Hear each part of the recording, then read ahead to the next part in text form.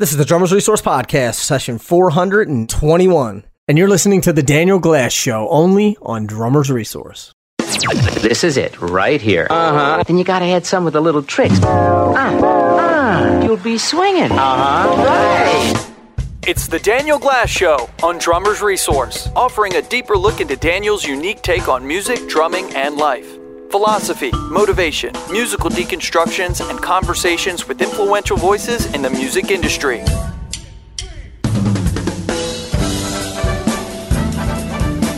Hey everybody, it is Daniel Glass. Want to welcome you back to another episode of The Daniel Glass Show, only here on Drummers Resource, as we always are.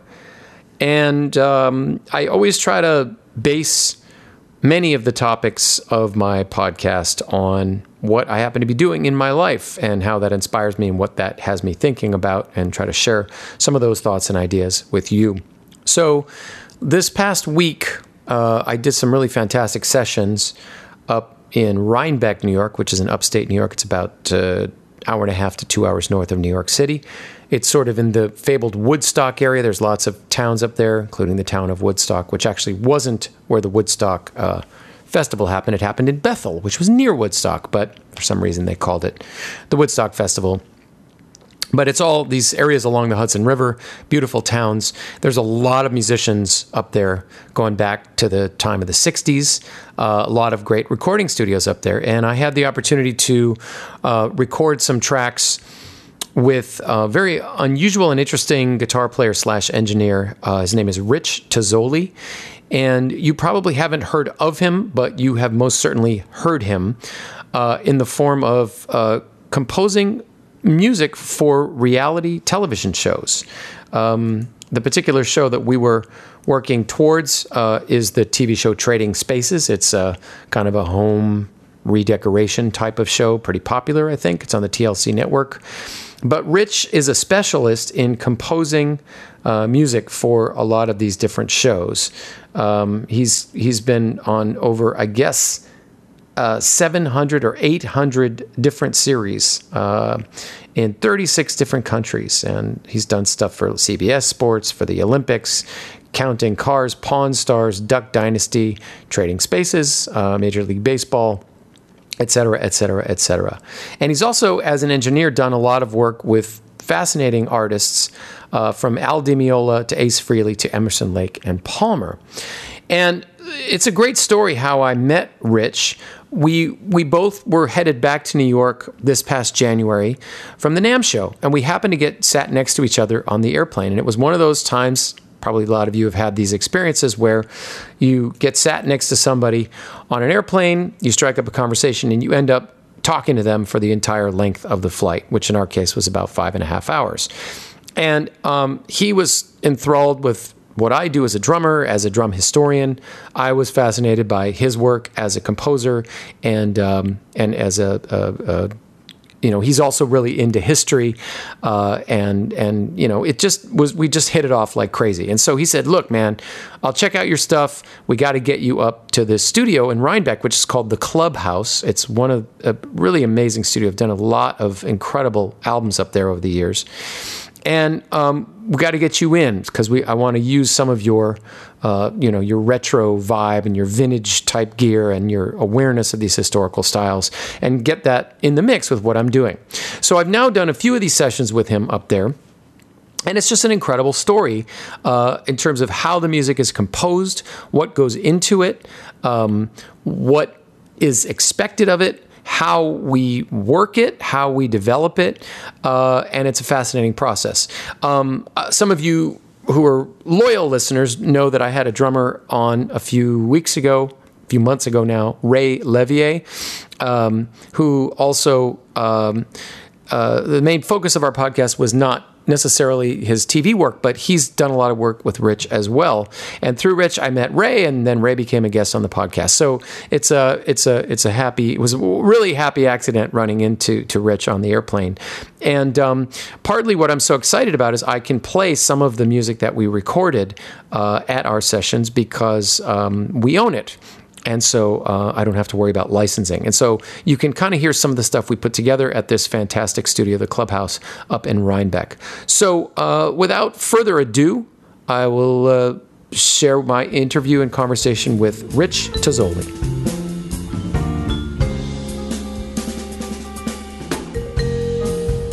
All right, so I am here with none other than Rich Tazzoli, guitar player extraordinaire, Pro Tools engineer extraordinaire, and all-around human being extraordinaire. Rich, I want to welcome you to the Daniel Glass Show. Thank you, DG, if you don't mind me calling you DG, because that is what I call you. That is what you call. You're probably the only person that calls me DG, and I love it. I love it. All right.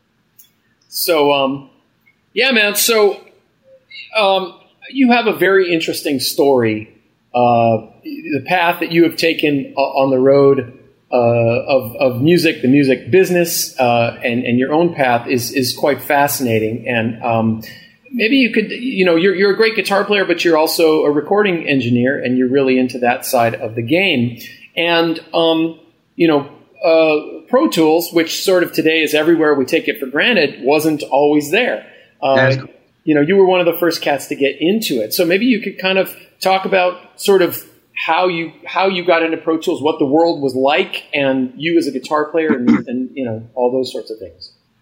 Sure. Well, I was in the early stages of Pro Tools simply because I thought digital recording was a great technology, and this is the way things would go in the future. And when I first got my first Pro Tools setup, it was $16,000 for 16 tracks. So basically, wow! You're paying $1,000 per input channel back then, you might say. And I thought it was just wow, look at this plugin. This is a Focusrite plugin, man. Everyone's like, what are plugins? The computer sounds terrible. And I have to say, it didn't sound that great back then. But I've always been of the argument that you put in good stuff. If you put in good stuff into Pro Tools, it's going to come out good. Now, it may not come out as good as analog tape did at that time, but it's going to have a sound, and you can craft that sound. And so I've been through the entire revolution of watching the full digital recording chain happen from zero till it is now. And it's been fabulous. I'm glad that Pro Tools became, a standard. And I'm not saying that it's the end all. I'm saying it simply works for me and a lot of other people. That's all it is. Yeah. Well, it certainly opened up the industry so that anybody can be their own recording engineer nowadays. Which pros and cons, right? Yes, absolutely. Absolutely. Mm-hmm. But in some ways it has democratized things. It's still, like anything, it's about who's going to use it more successfully, who's going to really take advantage of it. So that always is the case when it comes down to this industry that we're in. That is right. What year did you start to get into it? And what were you doing as a musician at that time that prompted you to want to jump on this digital, revolution in the making? I pretty much was not, quote, a musician at that time. I happened to be a guitar player, and still to this day, I consider myself, the guitar is simply an instrument that I happen to play. Even though I'm on all these TV shows as a guitar player and I'm a guitar playing composer, to me it's simply a tool. So back then I was recording, at that time I was I was coming up the chain, quote, as a recording engineer, and I was very lucky, since I was one of the early adapters, to go out on the road with Emerson, Lake and Palmer, and then I worked with Billy Squier, and then I worked with Ace Frehley, and I worked with all these great musicians, Dion, all kinds of people. And it's because I knew technology. It's because I had a Pro Tools rig. And one of the funny stories that I always tell is I had ELNP standing in a semicircle behind me, all three of them, saying, Richard, what is this Pro Tools thing? So I had Emerson, Lake and Palmer in a semicircle behind me showing them what Pro Tools was, because I had a portable rig that we were doing a record called Then and Now, I believe it was called.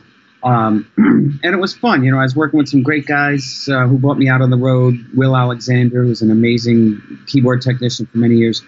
So, I mean, just to stop you, but this is kind of revolutionary, right? Because if you wanted to record a band live, you had to bring in the mobile unit, basically, a van with a giant tape machine in it and run all these cables. And now here you are showing up with a hard drive and a monitor. And basically doing the same thing. Yeah, and taking inputs for certain things. I wasn't necessarily recording venue-sized gigs. I was editing other shows that assembling a record and stuff. But I was showing them how to use digital for what it was good at. And that was just one of the artists that I started working with in that respect. And then I followed the path along the Pro Tools lines and just stayed with it all this time. And well, again, what year was this when you started taking the rig out on the road? This was the 90s, somewhere in the 90s. I hate to say it, but they blur together. We know. Yeah. Time periods blur together. They're all based on what technology came out at the time. That's how I remember whatever time period is in our working exactly. lives. Very good. So it was whenever Pro Tools was fairly new and people hadn't necessarily seen it yet. And I had, quote, a portable system, which really wasn't very portable, but for then it was. It was kind of a shocking system. And one thing I have to say is that I have taken the time. A lot of engineers or people coming up the chain say, how do you learn Pro Tools so well, or how do you learn to record so well? And I actually had the manual. I had the physical Pro Tools manual, which was as big as a telephone book. And I would sit downstairs hour after hour, day after day, and flip the pages and learn one new trick per day or something. And Pro Tools has become my right hand. So I really don't have to think about it. Whatever happens in my brain goes into the system. So that's where I come at with the world of digital recording in Pro Tools. And I still use it every single day to this day. Amazing. And so talk about Al Di Meola a little bit, because that's sort of a big name in your evolution. And that's another artist that you worked with and had a close relationship with. And, of course, he is one of the premier super guitar wizards. So that must have had, some interesting impact on you as a guitar player as well. Interestingly enough, it didn't, but it had an impact on me musically. And I think you know what I mean, and your listeners will understand. If you take the big picture of what Al offers, you take that for what it is. Working with Gumby Ortiz on percussion, traveling the world from here to Russia, learning how to record. So basically when I started with Al, I was just observing and learning recording. This was still before Pro Tools, by the way. This is right as Pro Tools was coming out. He didn't believe in it. We were using ADATs and tape and stuff and mixing Flying Fingers in his basement. Flying Fingers went no automation. We were all moving our fingers. And it was fun. We had a great time working like that, and it had its places. But I was blessed to be able to learn with the Frank Filippettis and the some of the great engineers that he was working with at the time. And I just simply had my eyes open and I took in everything. And he was a great guy to work with. And I ended up working at his studio with him and cutting records with him, going on tour. And, I thank him for that to this day. Absolutely. He's a challenging guy to work with as far as notes go, because you have to punch in and out so fast. And I actually was really good at punch in and punch outs, and I used to have to punch out in analog, meaning on ADATs, and if you miss the punch, you miss the punch. Oh yeah, like this. In you have to know what that is. Right. Yeah, and I mean, even I think Pro Tools when it first came in, there was a little bit of latency you had to account for, right? Mm-hmm. Little delay between the program, kicking in and when you hit the button. Absolutely. And Al had a good home studio, and so I've always had a home studio. I had like early home studios. I've always been a fan of home studio recording and the ability to cut tracks yourself and get out of the big live rooms. There are a place for those, and we'll talk about that. But to be able to take it into your own domain and do it on your time. And that has drawbacks too, because, Al would go and be like 2:00 in the morning. We can't hear anything anymore. Yeah. And it keeps going because there's no budget constraints. Right. It's a home studio. Except our hourly, fee, and that he didn't care about really. So it's like, let's keep going. Like, we can't hear anything anymore. Our brain is fried. Yeah. Okay. So anyway, that was, that led to a lot of other wonderful gigs and, up the chain, you might say. Wonderful. So how did all this lead to you, because when people see reality shows, they don't think that much about the music. The music serves a very particular purpose. But maybe we even step back. How did you get into doing television composing? How did you get into that? I was actually very lucky Nickelodeon was literally my first paid television composing job. A friend of mine and I did a cassette and sent it of creative, crazy stuff to someone named Tom Pompicello. And Tom Pompicello was the guy who wrote MTV. Oh, wow. He also did Nickelodeon. That was him and several other, people. Frederator, for example, branded the early days of that. And then I was brought in and I did some tracks with him and really learned what that was about. And that was the early days of that kind of music, branding. That over the years, I sort of was watching artists when I was working with the Hall & Oates and the observing successful artists, the guys that I worked with. And I would say, oh, that's how you make money, huh? You make money, actually, by owning your content. And so I said, oh, television composers own your content, even though the publishing steps off into wherever it steps off into. But I simply thought it was fascinating to write music for television. And I started, and it just evolved, you might say. What kind of shows for Nickelodeon were you doing? It wasn't shows. It was the Nickelodeon International Library. So it was like different pieces that they would pull, television shows would pull from. In those days, it was out on a CD that you'd send to all the Nickelodeon people. And today, obviously, it's not. Yeah. So that led to just understanding really what Tom Pompisello specifically taught me is what not to put in the music. So talk a little bit more then about how, say, composing a piece of incidental music, I don't know, would you call it incidental music, for a television show? It's called BG or background. So when you're doing that, what is different about what you're doing when you're writing a song, for example? Okay, it's a huge difference, actually, because a song, you're going to have your intro, verse, choruses, and you want a feeling to come across as the artist is in charge of the song or the band. The television piece is simply, my job is to create a feeling behind a scene on television. It's to help push along the feeling of being in, Moonshiners, to make an uncomfortable scene where they might be getting caught. Moonshiners is a show about guys that make moonshine out in the backwoods of wherever. And your music has to reflect that. Right. Pawn Stars needed to reflect funky, cool, bluesy stuff, or, if Chumley's doing a funny scene, this is, Pawn Stars, whatever. Each show has its own characters and or type of sound, and you make the music for that particular show and or sound. And you learn how to do crime music, how to do slide guitar, how to do rock for Fox Sports. And if your listeners put on television, listen to television next time. There's actually an incredible amount of really good music that these writers do. The reason is that we're, as writers, allowed to mix any genre to fit whatever works. So I will put crime music with ambient slide guitar or super hard rock parts, detuned 8-string guitars with crime music. And if you're cutting a record, that probably wouldn't work. But if you're creating a palette of sound for television, anything goes. Interesting. And so as a composer, is there a way you can articulate how you decide which of these sounds you're going to go for? Where does that knowledge base come from? Actually, it came from instinct, partially, believe it or not.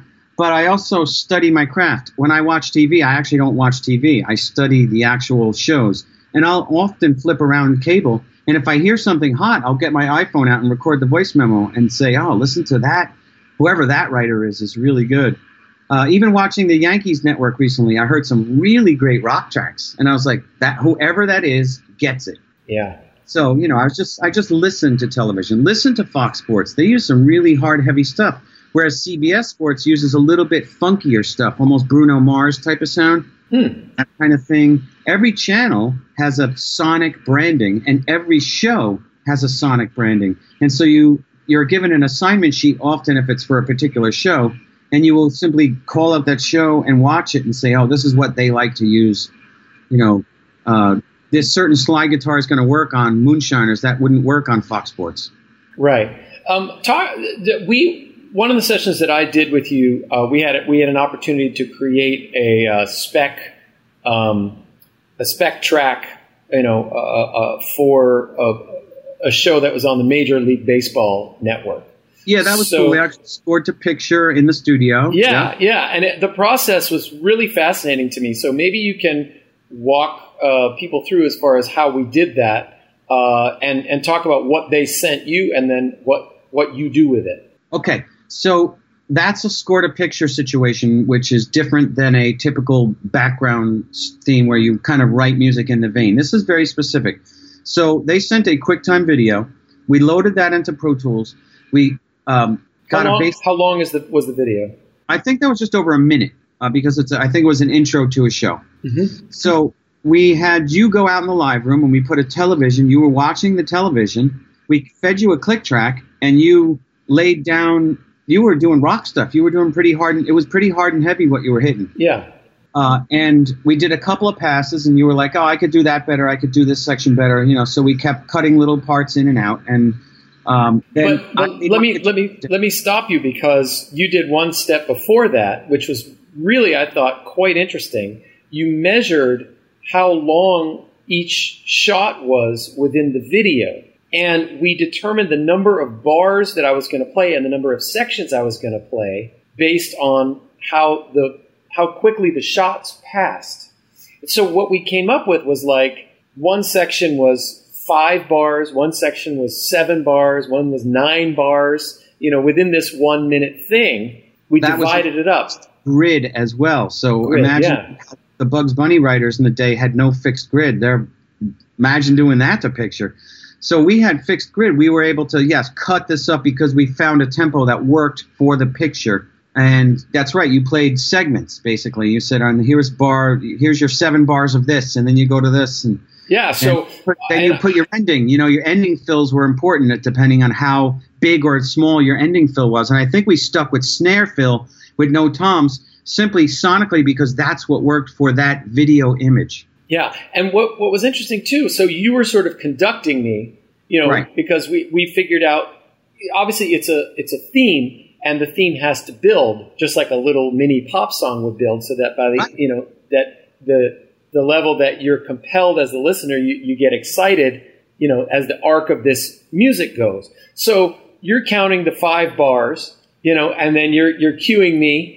And now I, make a shift. But normally when we're playing drums in a pop song or most music, it's 4 bars or 8 bars. So this was very interesting because it was like, you have to make the shift at 5 bars, and then you have 7 bars, and you make the shift then. So you're still moving kind of through the parts of the song, but they come in very unlikely places. And that was a bit challenging for me.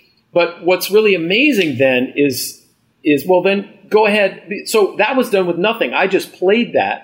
That's right. And we just came up with my parts. So then go ahead and tell them what was next after that. Well, the interesting thing is there's no exact process per piece. The way our process for that was I laid in the guitar foundation, and then I put the bass part in, and then I built up layers of higher guitars, and I got angrier and higher.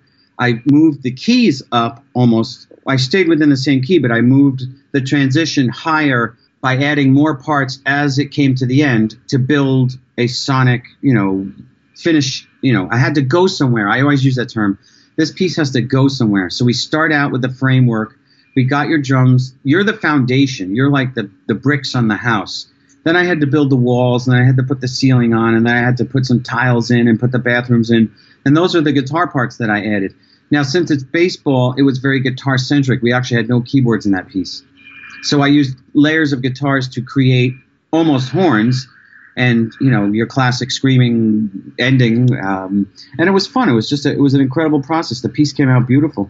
And me, I don't even know what happens to pieces once they go out. Like, I have so much stuff I'm doing. I'm like, oh, I don't even remember that. But what impressed me is that there was 5-bar and 7-bar sections, which may sound very awkward on their own, because you would analyze the picture and broken it down, suddenly, every time we get to the end of that 5-bar thing and it goes to the next section, the whole piece shifts and the picture shifts. So now it becomes completely natural. And when you see the whole thing put together, it just is totally seamless. And what also knocked me out was that, your layer upon layer of guitar, it sounds like an orchestra. I mean, it sounds so huge, like those sports theme shows do. Da-da-da-da-da-da. That sounds like it's bigger than life, and you just totally nailed it, all with guitars. But it doesn't just sound like guitars; it sounds like a full orchestra of instruments are playing. That's an excellent point, and that's part of what makes part of why I'm a little bit of a different guitar player is because, remember I was saying I don't, quote, play guitar? Yeah. The guitar is simply an instrument that I use. I use the guitar as a sonic instrument. I have all kinds of effects and boxes and all kinds of stuff, and I do a lot of sonic creation with the guitar that you wouldn't even ever know was a guitar. So it's simply a tool. It's a sonic tool for me. And it was fun to do that, and you're right. It's you know, if I could go out there and play trumpet and saxophone, I would have went out there and played it, but I can't. So I turned that. And you know what's interesting? If you listen to brass, if you listen to French horns, distorted guitar has the same frequency characteristics as brass. So you can use that to create that da-da-da, da-da-da, just like you were saying, by finding the right distortion. And remember, I was using really good amplifiers out there, and that's another point, is that I use plugins and all these things, but I use an arsenal of kick-ass, really good amps that I've curated over the years to know what does what right away. So in other words, I know my tools so well that I can get that sound right away. I don't have to hunt. Yeah.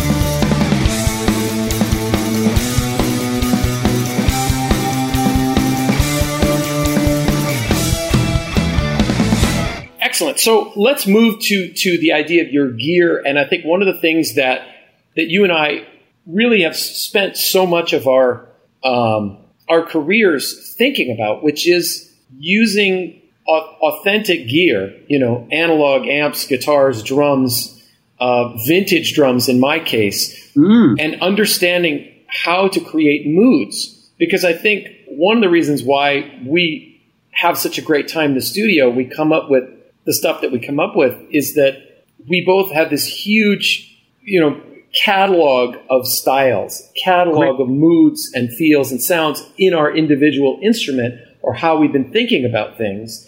And so talk a little bit about the gear that you use at the studio, because it's you have such an amazing collection of stuff, and it's fascinating. Well, the studio to me is my home studio, is my central base where I do the fundamental composing and mixing because my room is tuned. And that is a Pro Tools HD system and some nice outboard gear.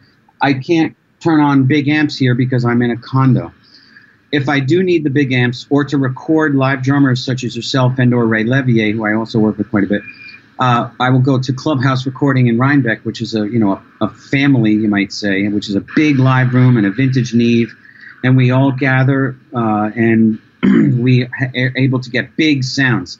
Now, my gear is, yes, it's my guitars and it's my amps, but it's also certain analog keyboards for certain pads. And I study orchestration, so I can at home layer in those orchestral layers.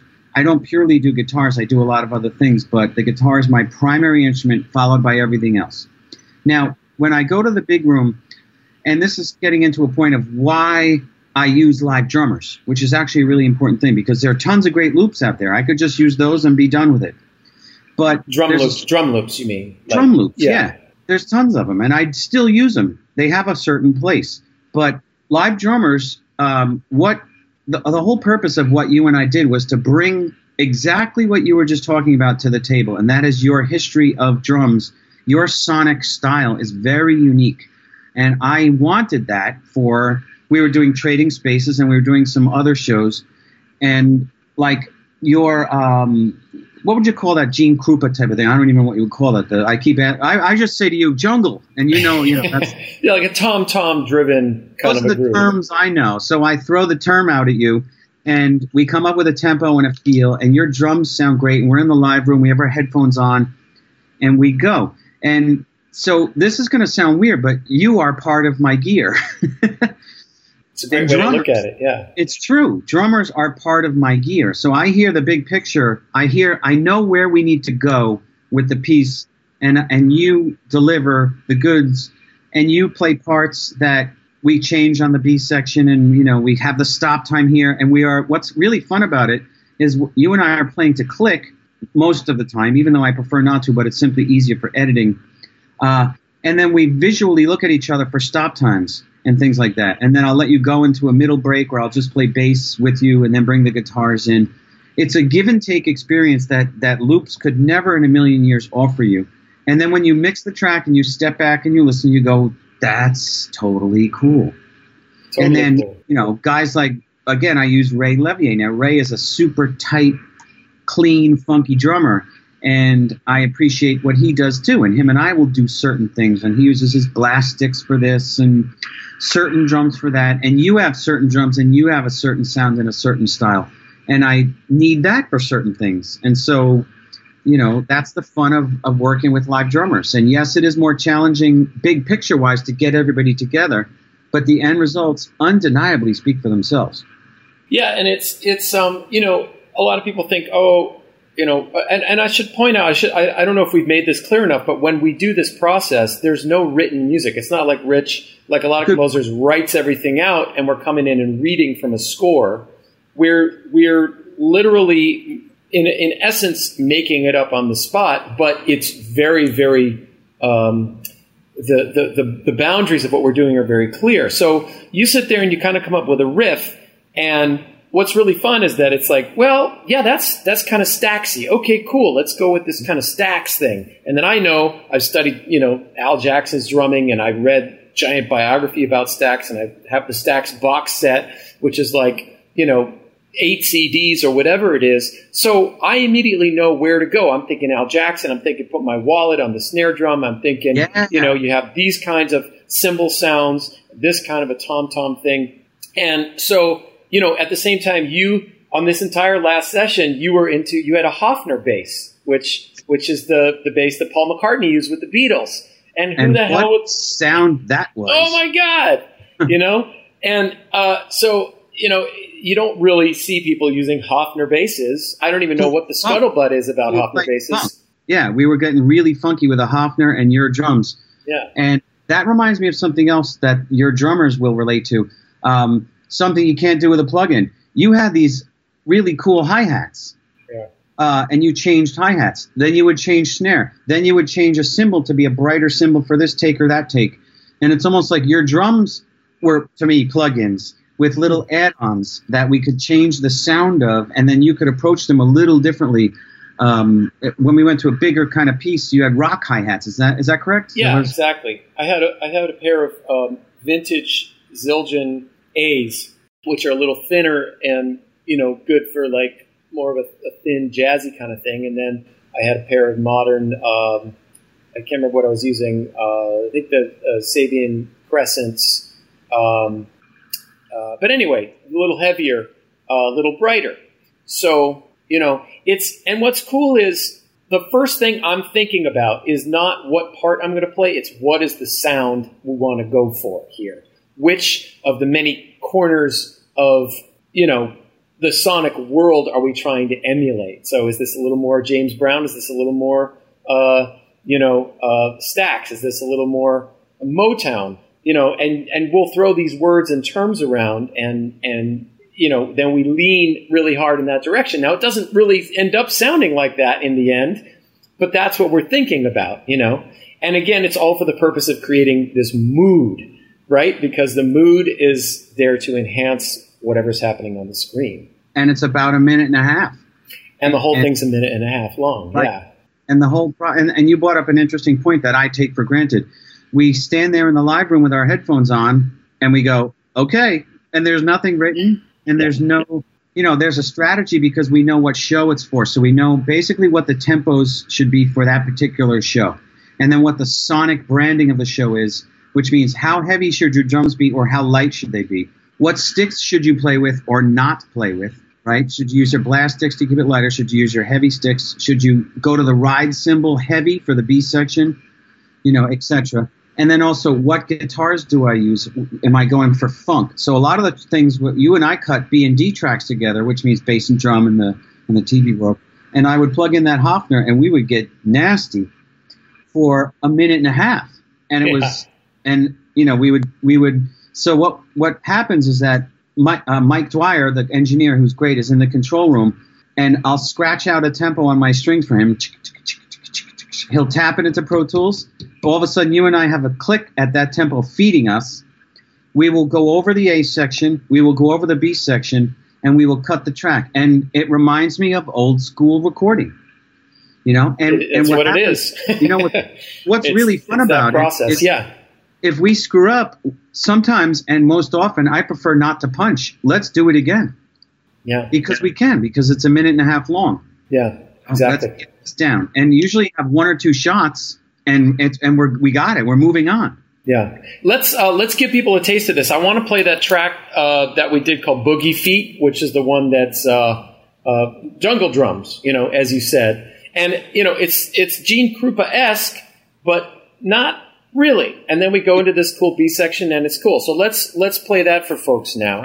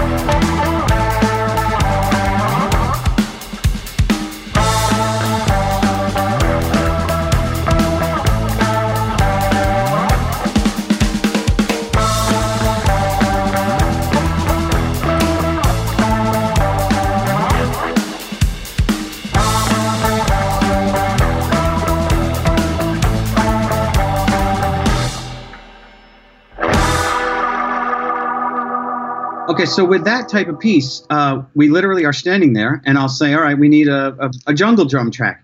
And so we'll scratch out the tempo, and you and I think we tracked, on that one, I'm pretty sure I tracked guitar first with you. And then I would, once your track is solid, I laid in different guitar sounds, and I had a real vibrato cabinet at the time, you know, a cabinet that was used with Hammond organs. And so I would use that, and I would add just the right amount of distortion that fits or not fits that type of piece, and just begin the layering process of bass and drum, and then there's bass, drum, and guitar, and then there's bass, drum, guitar, and it's some kind of melodic thing.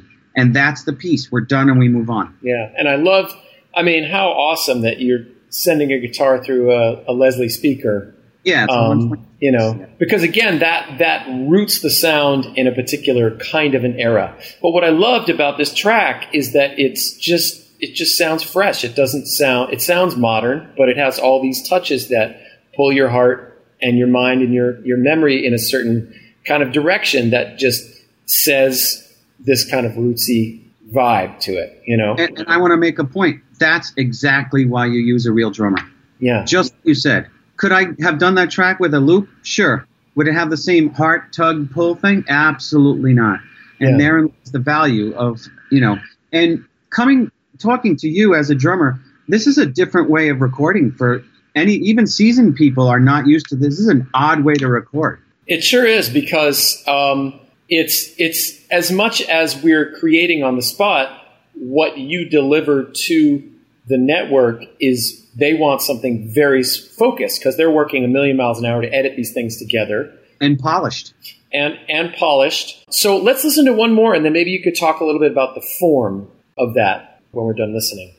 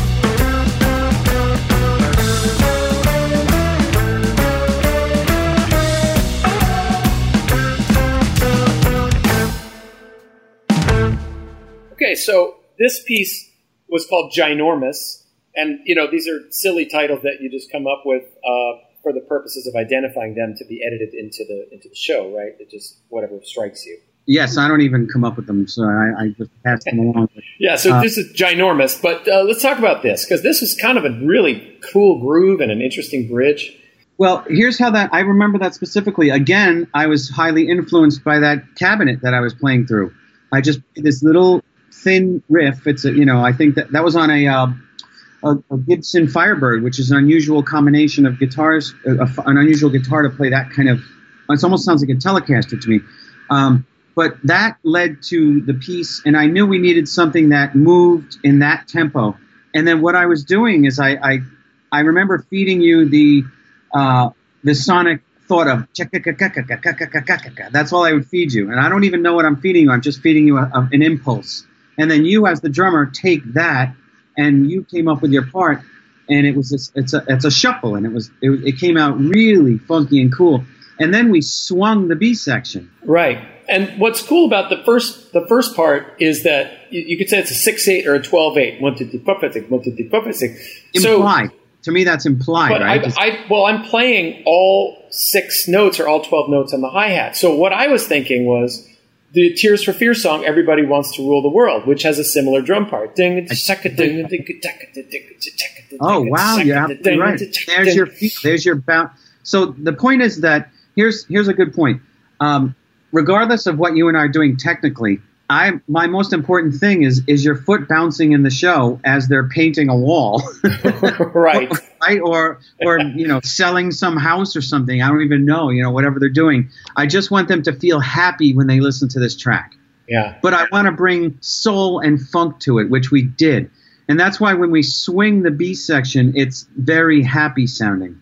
Yeah, and the B section goes to a more traditional shuffle, and I laid a couple of tracks of tambourine on that at your direction, which filled things up really nicely and just gave me a bed upon which to kind of lay that shuffle pattern on top of. Yes, and also remember, I have you and I have everyone that I always double track tambourines, which sounds odd, but I like a big left-right tambourine, and I'll often request 2 different kinds of tambourines because I take that out of the classic. How important was tambourine in the 60s? It was as important as the drums. Absolutely, it was on everything.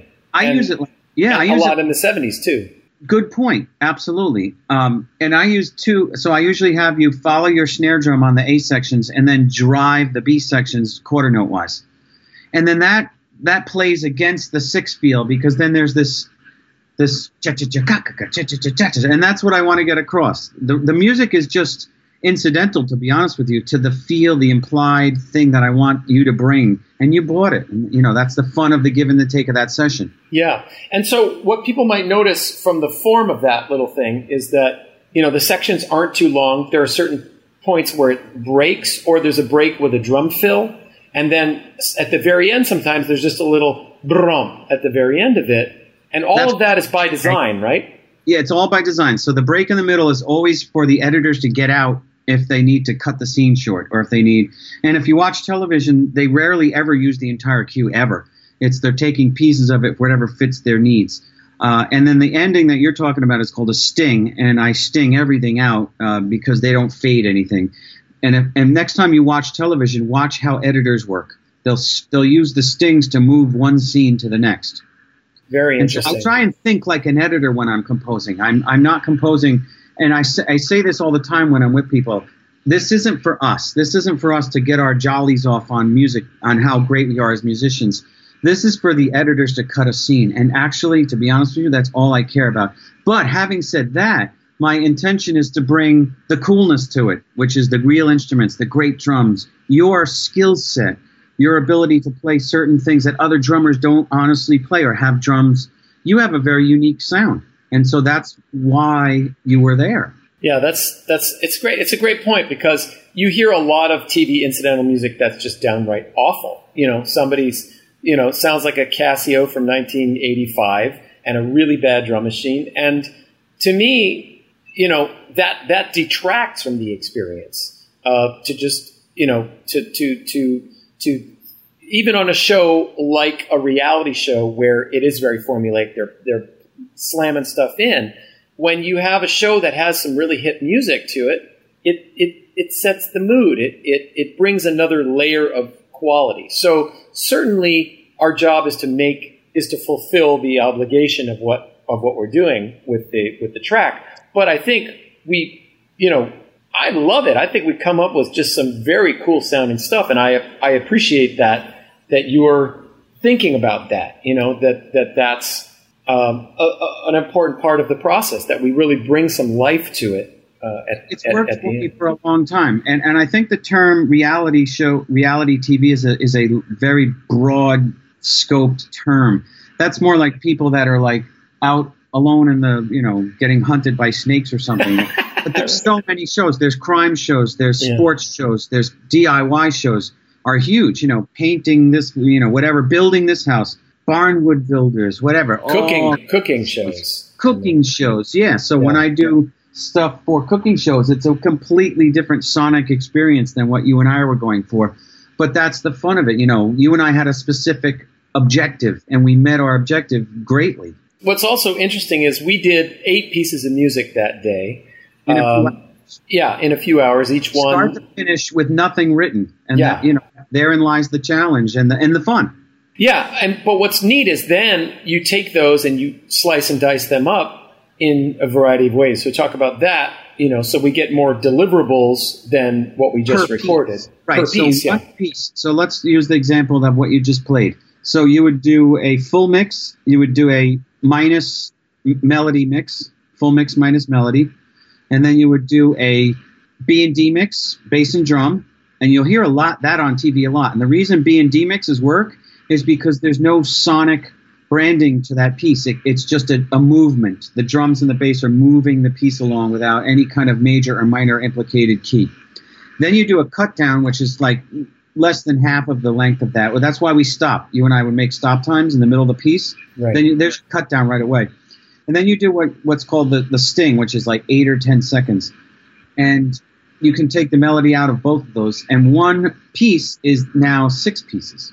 Yeah. So the editors I call them Lego blocks. The editors have Lego blocks to work with now from one piece. Great. Well, it's amazing. And I encourage everybody here listening to start, to check that out the next time you watch one of those reality shows, is like really listen to how the music functions, how it moves the show from place to place. How they're going to take you on a journey, whether you think reality TV is cheesy or not, that it's designed to hold your interest and move you from point A to point Z in that 30-minute slot, and line you up so you'll be ready for next week's episode.